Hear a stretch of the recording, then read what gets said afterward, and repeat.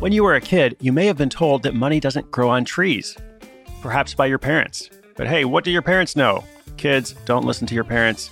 Money does grow on trees. You just need the right kind of tree. You need a Moringa tree. What's a Moringa tree? Well, stay tuned and I'll tell you.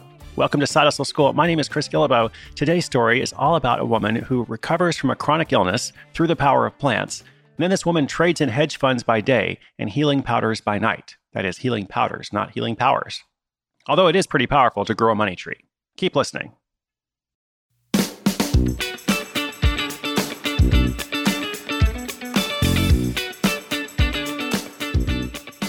When you step inside Jacqueline Turner Howard's small New York City apartment, you might wonder if you're in a mini warehouse. Yes, there's furniture, but parked all around it are boxes of products, packing materials, and trade show banners, a sure sign of a side hustle. Jacqueline's roommates are not only understanding, they're often her shipping department. Don't be surprised if Jacqueline isn't there, though. She's either out doing store demos, meeting with collaborators, or she's over on Wall Street working her day job.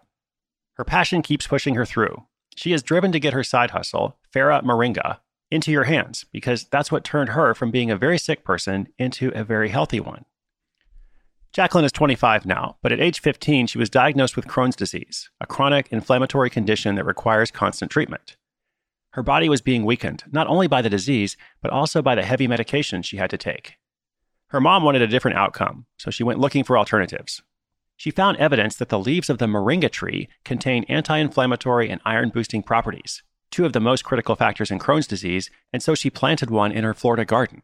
The Moringa tree is native to India. It's commonly known as the drumstick or horseradish tree, but it's cultivated around the world. Its leaves are rich in minerals and vitamins. They're used to treat malnutrition and increase breast milk in lactating mothers. Jacqueline's mom began making Moringa tea and sprinkling the leaves on salads and in soups, about 1 to 2 teaspoons a day. With the zeal of a mom on a mission to heal her child, she even learned how to make Moringa powder. Within a short period of time, Jacqueline's condition began to show marked improvement. Before long, she was even off steroids and the anti-inflammation meds she had so desperately relied on. And best of all, her tests and screenings showed no inflammation, 0. Suddenly, Jacqueline was doing well and her future was bright.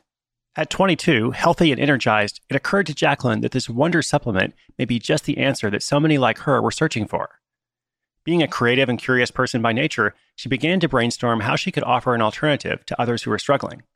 And that's when she figured that perhaps it was time for a passion project.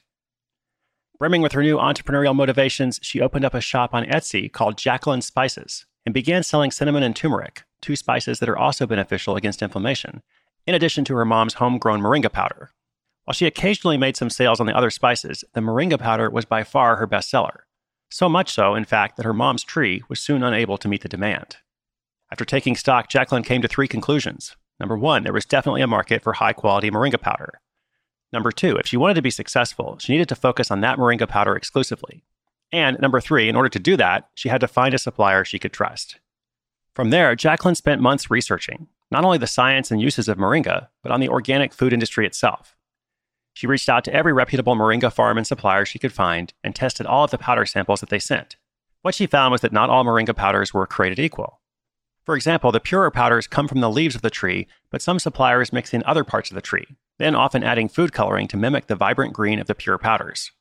She eventually partnered with a USDA-certified supplier whose product was produced to her specifications, and the tree in her mom's backyard began enjoying a much-needed break. With her product in place, Jacqueline tackled the next few items on her list, building a website, obtaining packaging for her powder, and securing her LLC. Designing packaging for the powder came with its own challenges because, as Jacqueline discovered, stores have very specific rules on shelf space. If your product doesn't fit the set of categories they have predetermined, you don't get in. Ultimately, they ended up designing a pouch-like bag that was suitable for pretty much any shelf.